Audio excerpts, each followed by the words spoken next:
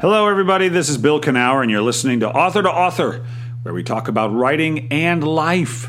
Because what it takes to write the book you want to write is also what it takes to lead the life you want to lead. It's true, people.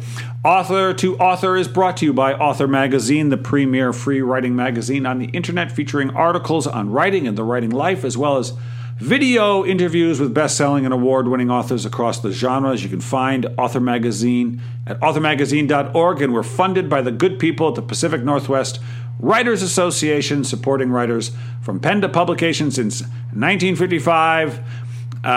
Go to pnwa.org to learn about those good people. I hope everybody out there had a good Thanksgiving. If you celebrate that holiday, it's time to begin. Oh boy, I'm not going to get into it. Let's just keep working. Let's keep doing the thing we love to do. Whatever it is. Listen, I had a great conversation with today's guest, Michael Leppert. I just did. He's an interesting guy. And we talked about his book, which is a political thriller. But he had worked as a lobbyist for a while. And I just love talking to people who have done things that I didn't know anything about. And so we had this great conversation. And so Michael is a lecturer at the Kelley School of Business at Indiana University. He is also an adjunct professor at the O'Neill School of Public and Environmental Affairs at IU. His first book, contrary to popular belief, is an archive of his editorial writing and other works. And he's been published by dozens of newspapers in across Indiana. And his book, his novel, Flipping the Circle, fascinating book, very interesting, out now. And, this is our conversation. Enjoy.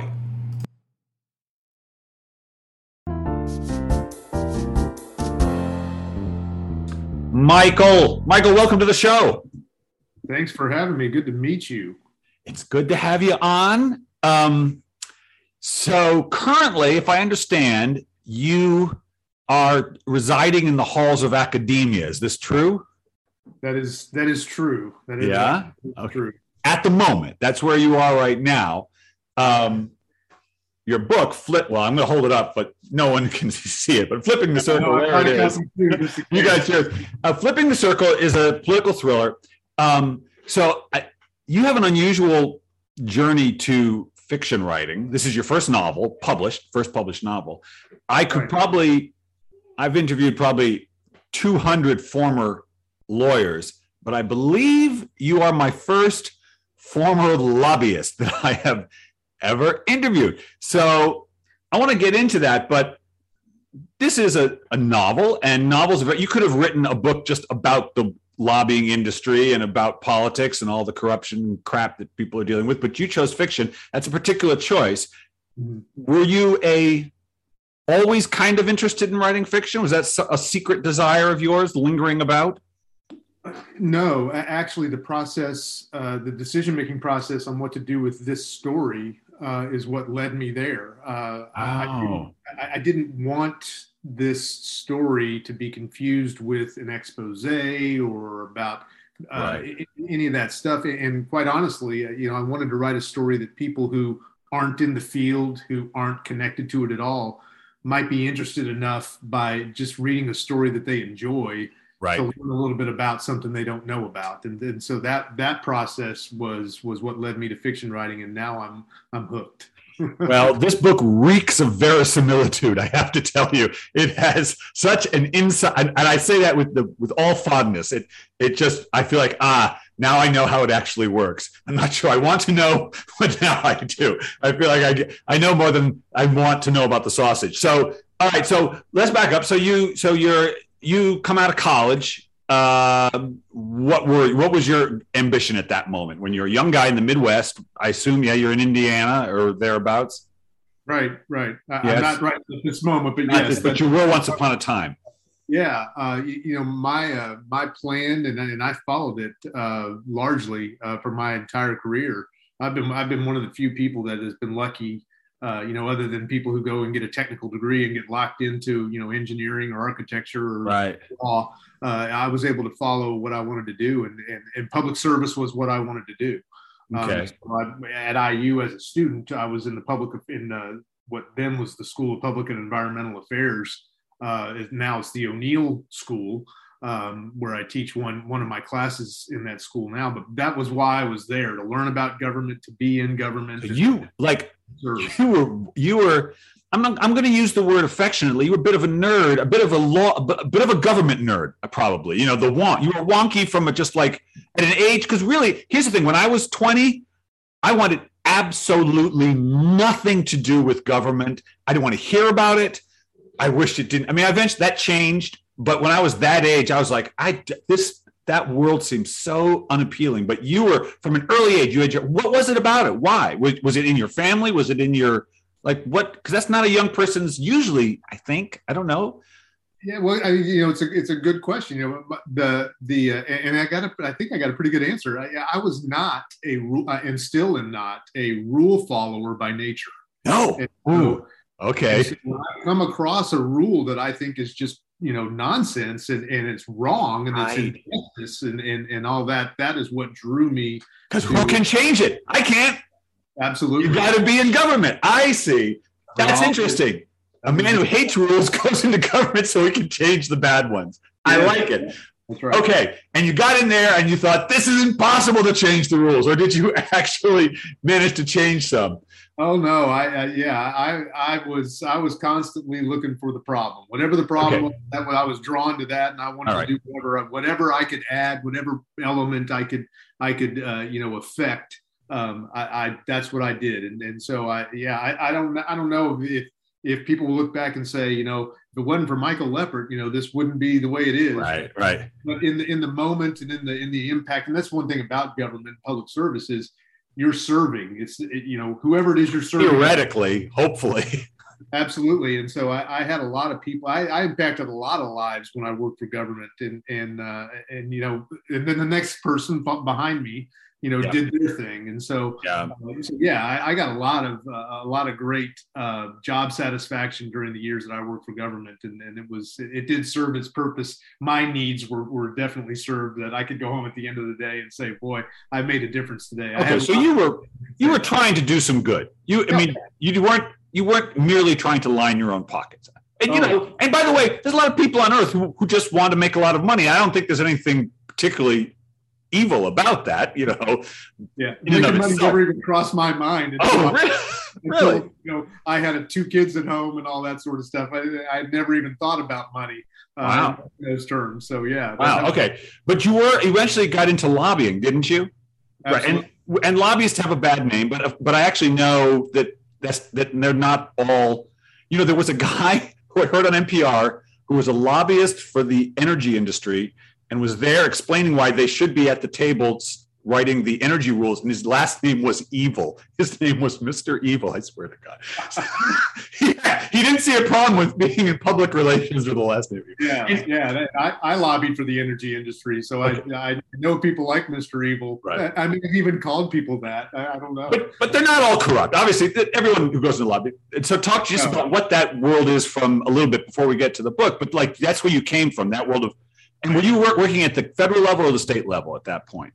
Almost exclusively at the state level. There were that's right. Needed to work with the congressional delegation in Indiana, but for the most part, it was state house stuff. Okay. Yeah, lobbyists, much like a lot of people in and around the public service industry, usually come from a public service angle. I mean, they were involved with government somehow. They learned about government somehow, or they were involved with politics. And most people get involved with both of those things. And I tell people this all the time, and often people don't believe me, but more often than not, 90% of the time, I mean, almost all the time, people get involved with this kind of stuff for a foundationally good reason. You might disagree with it. They believe in that thing that they're. That's how they get into the room. Now, once you're in the room, stuff can run, afoul. Yeah.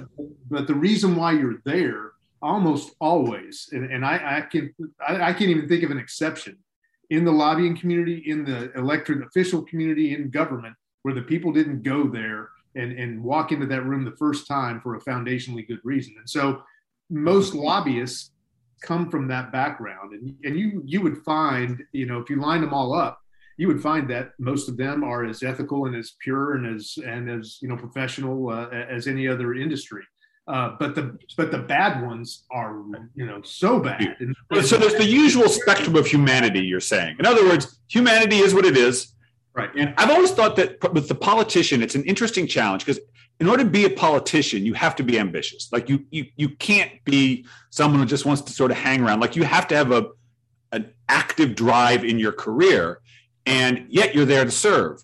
And I can see the very human, egoic challenge between your own ambition and the need to do something good, and how those two things could be in conflict, even though you could convince yourself that they're not. And I would assume the same is true of the lobbyist.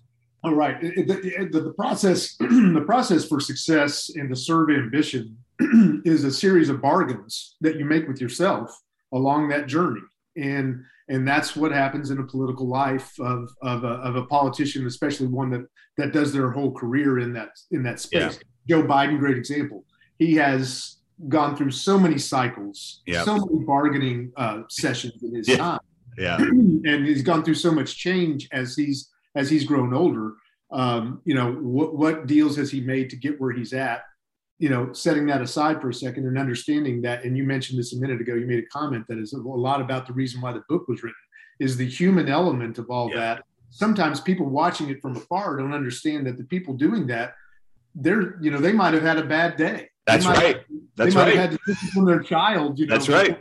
Work that day that changed their frame of mind. And those kinds of things are, that human element is really what inspired the book, but it's also something that the message of the book is really designed to connect with, that people need to understand that these people that they're seeing on CNN every night are exactly that. They're people. Yeah, it's that human element is something people forget about sometimes. One of the things I appreciate, there's a guy for MSNBC named Chris Hayes I like the interviews he does. Guy interview, and I listened to him interview, and I thought the one question he asked, which I've not heard other journalists ask that. He'll say occasionally, what was that like as a human being when you were in the room with someone? What was it just on a personal level to sit there and that person, that when they're in the January 6th stuff. Right. And I haven't heard journalists ask that. And that is the thing I want to know. Like, as a human being, this person now is accusing you of being a whatever, and now you have to work right next to them. And I don't deal with that as a human being. And this book does deal with it. And so one of the interests,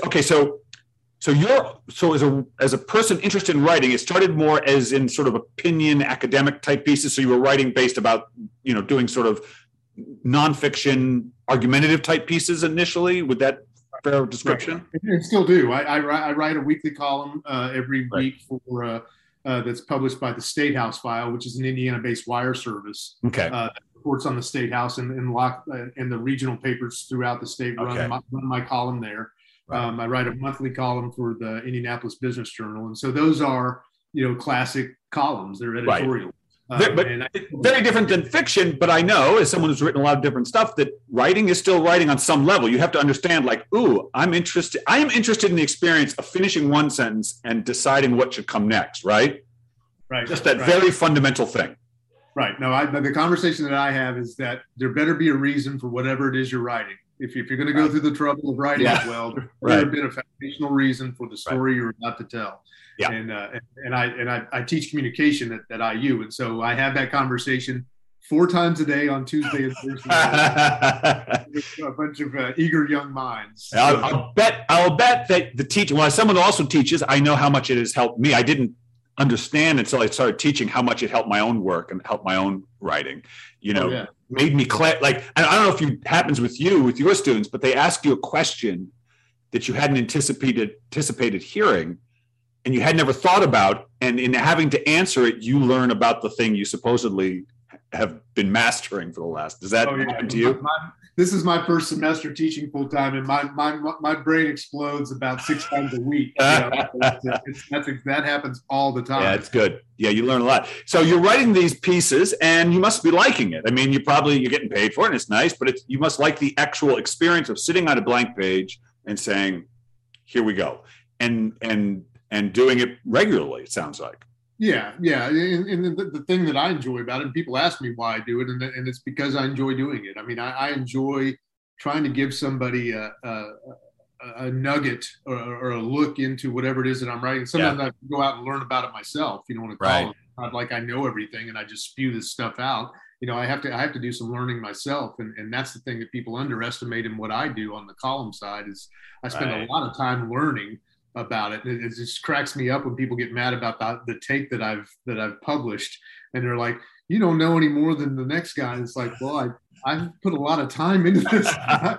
Again, I'm not going to know a little bit more time to have enough credibility to share the opinion, So, but yeah, that storytelling component, because what I do, my style is to say, here's an analogy to what happened in Congress this week that makes sense to me in my daily life out in Indianapolis. You see, it might be a movie I watched or a book I read or a conversation I had with somebody who wasn't even talking about that, and just try to make those connections. And so that's the fun part for me to say, this reminds me of a card game I was playing last week. Yeah. You see, you're finding I write personal essays, and that what you're always looking for is the universal within the particular. So the universal experience within the particular experience, whether you're going bowling or writing a story or having an argument with your wife, what's the universal experience within it? So you're writing these pieces, you're writing columns, you like it. And I would also think, I joked earlier about all the lawyers I've interviewed, and I have interviewed a lot of lawyers become writers. And I've often asked, what do you think that's all about? And one of the things, aside from being a type A, which most lawyers are, and that feeds well into the work habits of a writer, is storytelling. And the lawyer has to look at the facts and then choose them so that a story that they want to tell is being told. And I would assume as a lobbyist, there's a fair amount of storytelling. And I don't mean that in a pejorative sense, that you're having to frame this thing as a narrative.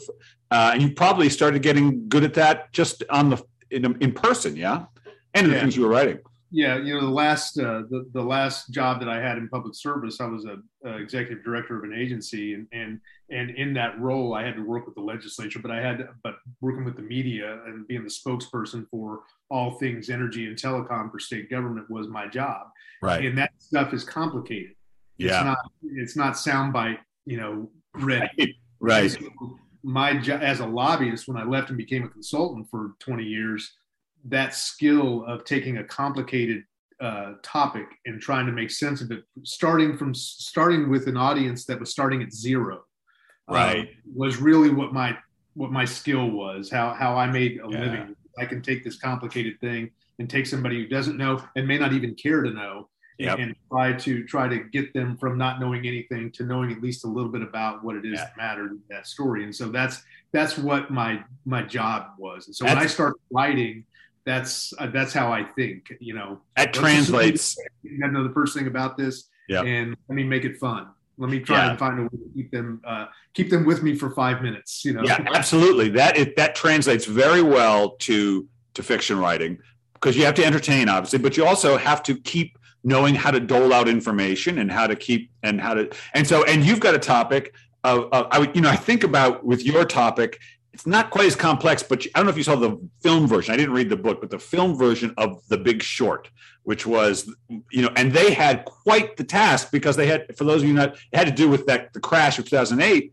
And it all dealt with this, shorting stocks and stuff that they knew nobody could understand. But they did such a good job of making that entertaining. And you have to do a little bit of that too, because for this story to make sense, and this is a story of a lobbyist who is going through a spiritual, personal crisis, and there's a lot of stuff he's getting involved. Starts getting involved with, but the core story for him is his emotional journey, and he's having his second thoughts.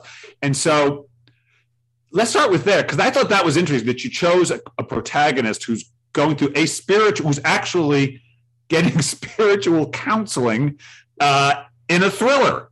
That's unusual. Now, do you like to read thrillers? Do you read them yourself? No. Aha. No. Interesting. See, no. You thought out of the box because you didn't know what the box was. I shouldn't say that. I do. I started reading them after I wrote this. That doesn't count. Doesn't count. Yeah, no. It's one of those things where you want to go back and say, boy, I wish I had read this first.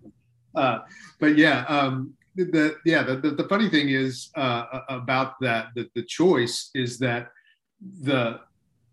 getting back to that human element is part of the big messaging, part of the big reason to write this. And the Michael, The Big Short, the Michael Lewis book, I have not read it. My younger son has read it twice. I think it's his favorite book. And I've read a lot of Michael Lewis's other books since then, and that was actually the writer on my mind. Really? Thinking about, yeah, absolutely. When I was thinking about writing this, it's like I could write it the way Michael Lewis, right? I could try to mimic that, right? But I don't know enough about what happened behind the curtain. I suspect a lot of things, right? And that's good enough for me. I want to be able to tell people what I think happened, as opposed to all the gory details of what actually happened. And Michael Lewis has a very journalistic approach to, he gets the facts right. Yeah. And so that became the decision-making process of the story. Yeah, that's interesting, because you have there's that line, which is, you say, what do I care about? Because what you cared about was not the actual events, but the essence of what that world is and what is being asked of the people and the kind of problems they have. It's not the particular thing that happened. And that's always the divide within a lot of these writers, which is, do I care about the subject matter or the very particular thing? So you went the other direction. And so, okay, now fiction, I'll tell you, is a whole thing. That's there's a reason people do it for 20 years before they feel like they can publish their first book. It's a whole thing. And so you said, okay, I'm going to write a novel. And so when you started doing that, there's going to be a lot you have to learn, but what was the thing let's get started here. What came easiest to you? Because usually there's something that you get, some aspect of it that isn't. And I'm going to guess it's the voice. I'm going to guess the narrator came relatively easily to you. Is that true? It's in the first person, I should tell our listeners. Yeah, it came super easy to me. And I drew on, and I came from that school of write what you know sort of thing. And sure. So I knew a lot about the emotional stuff connected to the work that's being discussed there. That was no challenge really for me. Right. And talking about the things that I know have and can happen in the human element, the human experience, all of that stuff, and how that has an impact on outcomes. In the government level. That stuff can be very easy to me. Right. That aspect. Okay. So that element of it, like how the human element affects these big macro events. But then, well, what I think about Trump, and how interesting, because it was his ego. On some level, it just had to be the most human ego-y thing that led to this nearly calamitous thing on January 6th. I don't get political here very often, but I do consider that a near calamity. And it seemed to me that it was his most fundamental human ego that was really the cause of that. And in a way, nothing more corrupt than that, maybe nothing more. But I think that was my take anyway. Yeah, there's not, there is all, and in the story and in the book, there is a mooring that is there for all the characters that are in there, good and bad, good guy, bad guy, all of that sort of stuff. There is a fundamental mooring to, this is how it's supposed to work, or I have at least some commitment to what I think public service is, what I think what right and wrong, how I define right and wrong, all of those things. And we talked earlier in this conversation about making money. There are a lot of people that think that their profession is there for them to be as successful and ambitious as possible. And so, and I just don't think that. And I think that a lot of people that are watching government and politics, they assume that everybody thinks like that. And it's just not true. That's good to hear. Yeah. And so some of this stuff, and sometimes that ambition gets the best of people who don't think that way as a regular course. Right. But understanding that, I wonder what was going on with that person, when they made this choice that had such huge ramifications. Yeah. It would be very healthy for Americans to understand that they might have had a conversation with a spouse that day that said, you know what, I really think you ought to do it like this. And that might, or somebody they pass at the newsstand or whatever, those kinds of things that people think don't matter, that really have an impact on governmental outcomes, which have impacts on, people. Why it's such a good story, Michael? Because it's interesting. When people talk about fiction, I was talking to Jane Smiley about this, the Pulitzer Prize winning novelist Jane Smiley. We were talking about fiction, and she was, and I've heard this talk. I've heard so many writers talk about this. It's really true for me. Is compassion and empathy. And you see a lot of these people doing things, and we think they control our lives. They don't, but they have some effect. But to have some compassion, know they're human beings with fears and concerns and worries and egos and families and frail bodies and cravings and all the things. It's easy to forget because we want them to be perfect, and they ain't.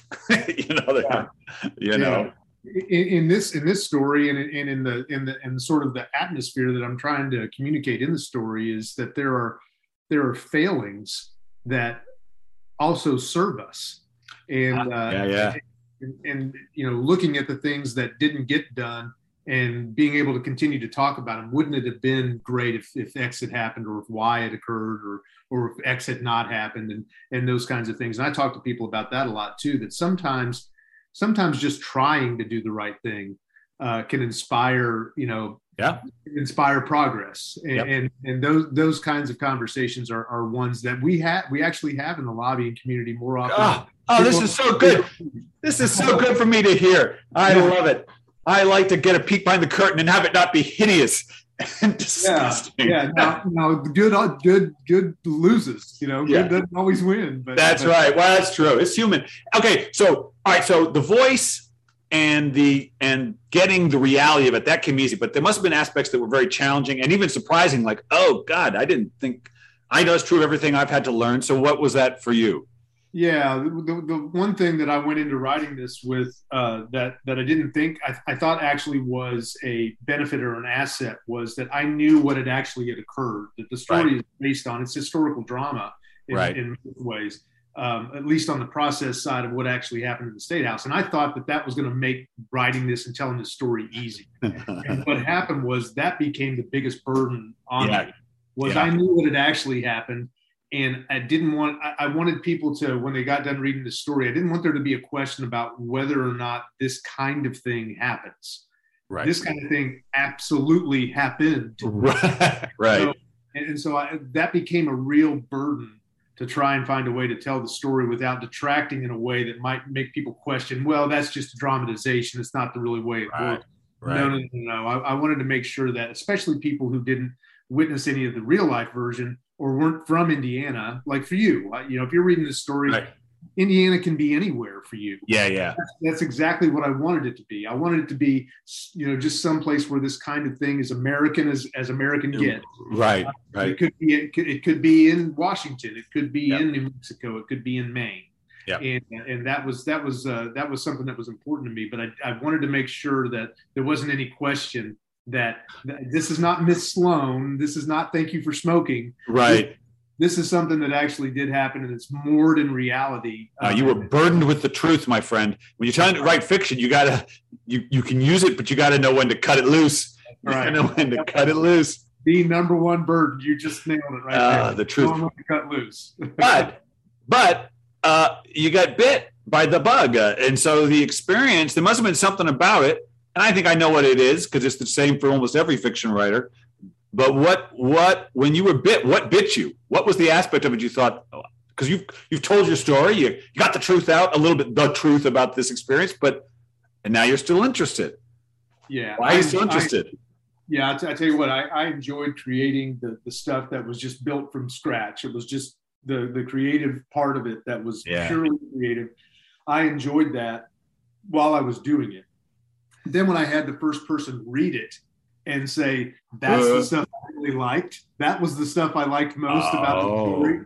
For people that I thought would care about the lessons that are in it and the storytelling that I think can be used in the classroom. And I'm teaching the book in my class. But hearing people say, oh, that love story is what I really liked about it. That just was like gas on a fire for me. All right. So that's right now. You know why that is because I write about my own life. So I write about truth, reality, but I've done it a lot. So I learned before I start writing, I'm going to write about this thing that happened. But the first thing I tell myself is, you don't know why you're writing about it. Don't you pretend you know why. Go find out why you're writing about it. And the same is true of fiction. And because the finding out, Michael, is the inspiration. That's the thing speaking to you that you didn't expect. That's where the juice is. That's where the heat is. That's where the genius is, I think. And so I suspect that when you did the fiction, because you were new to this, and when you started doing the love story, which, that's part of the story. Now your inspiration, now your real creativity is kicking in. And, isn't that electric in a way? And that's where the real juice is. Yeah, and I'll tell you a story about that. When I contacted Greenleaf, I contacted them about a different story. It was a different book that I hadn't yet written.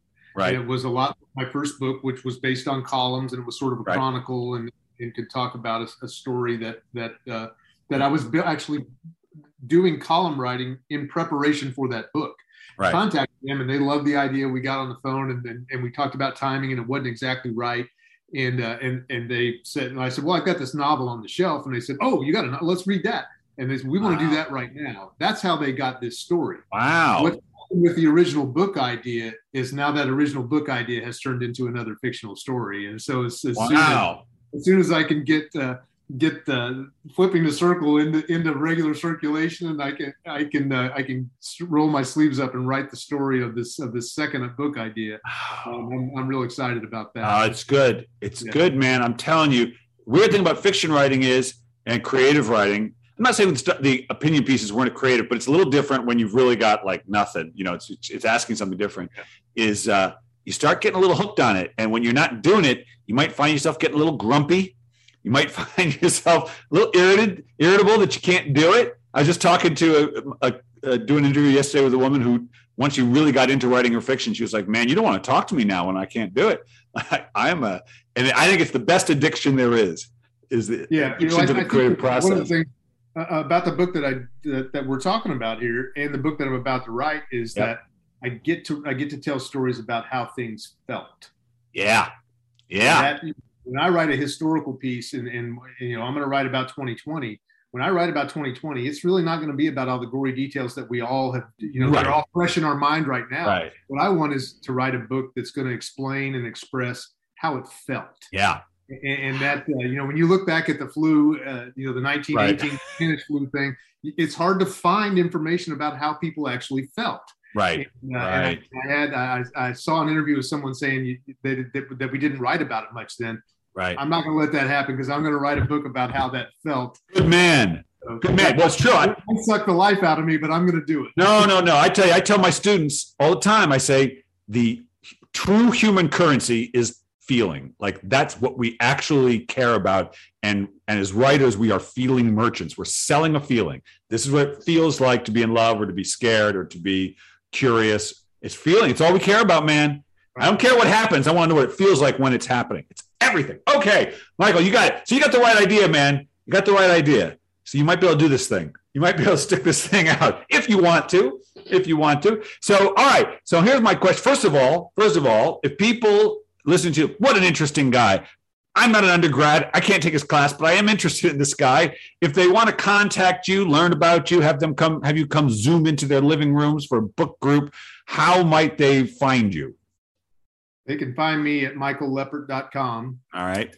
And so at that website, you're going to get, obviously an advertisement of the new book that's out that we're talking about now, but you're also going to get my weekly column there. And I am starting a podcast that is basically a audible version of my weekly column. So people can subscribe to that and spend 4.5 minutes listening to it while they're on the treadmill or while they're driving to work, instead of having to take 4.5 whole minutes and read it. And you know how that is. I mean, I'm on reading on books on tape now, and I just got done with All the Light We Cannot See. And I bet that was good. No, it was wonderful. I'm not sure. I'm not sure I would have gotten all the pronunciations right if I had done it myself. So that's what I'm doing there, and so I can be contacted through there, and I'm happy to talk and share and listen. I do a lot of listening too. Good. Especially of late. I don't know why. It just seems like a lot of people have been dying to contact me and take issue with my columns lately. So good. I think they think they're bothering me, but it's like, no, you're not. This is actually why I do it. So fire away. That's good. Well, if they're taking issue, that means you've said something, that you've created, like you've jarred them a little bit. Good for you. Good for you. Oh, audiobooks. Yes, I just recorded the audiobook for my last book. So, very exciting. A lot of fun. So I can't wait for people to get that. But all right, last question for you, Michael Leppert. I want you to finish the sentence. If all the writing you've done, not just this novel, but all the writing you've done has taught you anything, it's taught you what? Wow, what a great question. Thank you. It has taught me to probably talk less and listen more. Oh, Good answer, my friend. Good answer. Michael, good luck. Listen, this book was a lot of fun. Talking to you was a lot of fun. This is so kind of eye-opening and interesting. You're an interesting guy. Flipping the Circle is the book. Get it, read it, be informed, be entertained. You won't be disappointed. Michael, thank you so much. Thank you for having me. I look forward to listening to you. I just listened to one earlier today, so I'm fired up about listening to yours on a regular basis. Good to see you. Thank you.